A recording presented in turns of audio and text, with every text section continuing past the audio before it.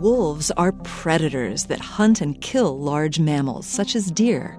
During the season that they rear their pups, they kill prey and bring it back to their den for their pups to eat. But wolves are opportunists. They've been known to eat lots of things, including fruits and berries.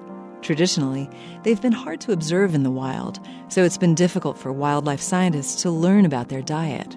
Researchers wanted to get more evidence documenting the diet of wolves in the wild, so they went into the field to get it. In 2020, a team of American scientists reported on their studies of wild wolves in northern Minnesota. The researchers colored the wolves with global positioning system trackers, making them much easier to follow and observe.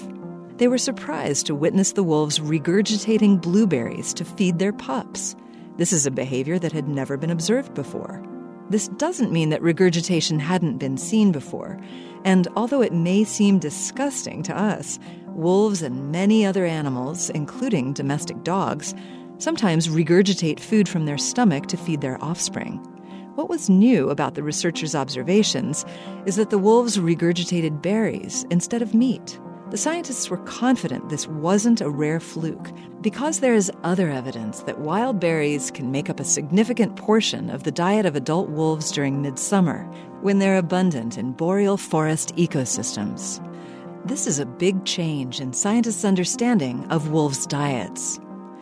This moment of science comes from Indiana University.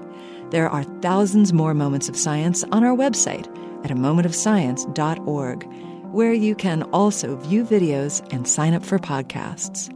I'm Yael Cassander.